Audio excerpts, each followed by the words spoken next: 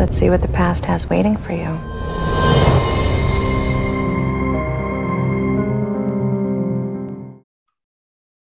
Well, it'd help if you could see me, right, Jaden? Yes. Hi, Jeffrey. I can see the whole background too. That's cool. Oh, wonderful. Thank you so much for joining me today to talk about A Needle and Time Stack. I'm a big sci-fi fan, and this was eye-opening. This was so different. This was a different type of science fiction, a love story, sci-fi for women, right?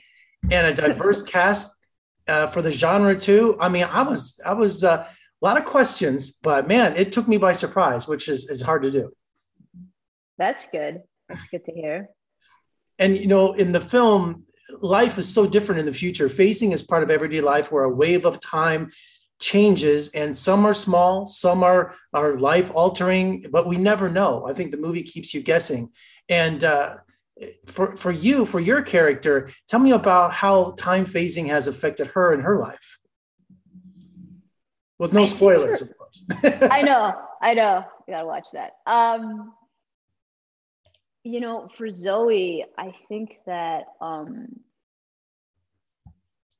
she's found sort of this, like, existing in a world where time travel exists, where I feel like she accepts it. She just sort of goes with the flow. I think that there is a certain point where she reassesses that. And it's that exploration of that, like, paradigm shift for her. So I feel like she goes through this journey where there is a shift. Well, yeah, because in the series of events that happen, you can visit the past. There's a time travel company where you can change the past, but you risk changing the future. So there's a danger for kind of manipulating time just for your own selfish reasons, right? Yep. And also there's a company, I love, there's capitalism always in science fiction, right? Protect your memories. It's called Past Protect, where if these time changes happen, you can actually store your memories to come back to, I don't know, to remember, because if time has changed, there's so many Star Trek questions in this. And other critics told me before I watched this, look, do not try to figure this out. It's a love story. So do not try to use your Star Trek logic and time travel and all this stuff. Just allow it to happen. So I think that if you suspend your disbelief with what you've been trained for, if you're a science fiction geek like I am, and just enjoy the love story aspect from it, it's a different experience. I would agree with your friend, because I will admit that, like, time travel, sci-fi, like, all of those elements, they always confuse me. So for me, just to feel a little bit more comfortable, I just kind of stick with the simple cause and effect, which I think is part of the premise here as well. Yeah, because your character Zoe not only uses time to her advantage, but she counsels her brother in the movie too on his decisions, which can be life altering.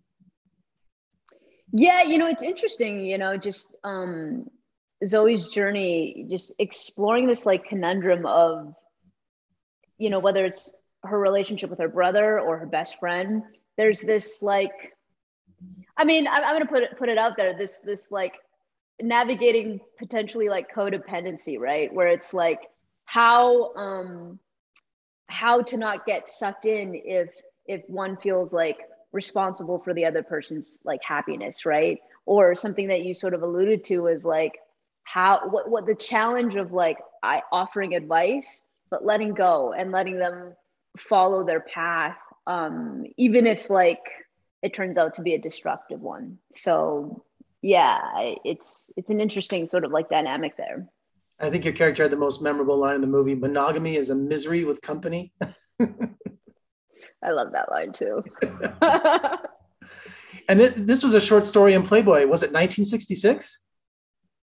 I'm not quite sure of that, but yeah, but I just so it's been a long journey from short story to screen, huh?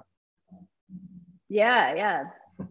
I love the director in this movie, because I noticed those things, and his eye is amazing. I just love the way he moves the camera, these long single shots that he would go into Cynthia's face, or he knows how to capture emotion, which I really enjoyed. And again, he gives you that little bit of science fiction in there, but this is a love story. And I love how he has those moments of those extreme close-ups when it's necessary.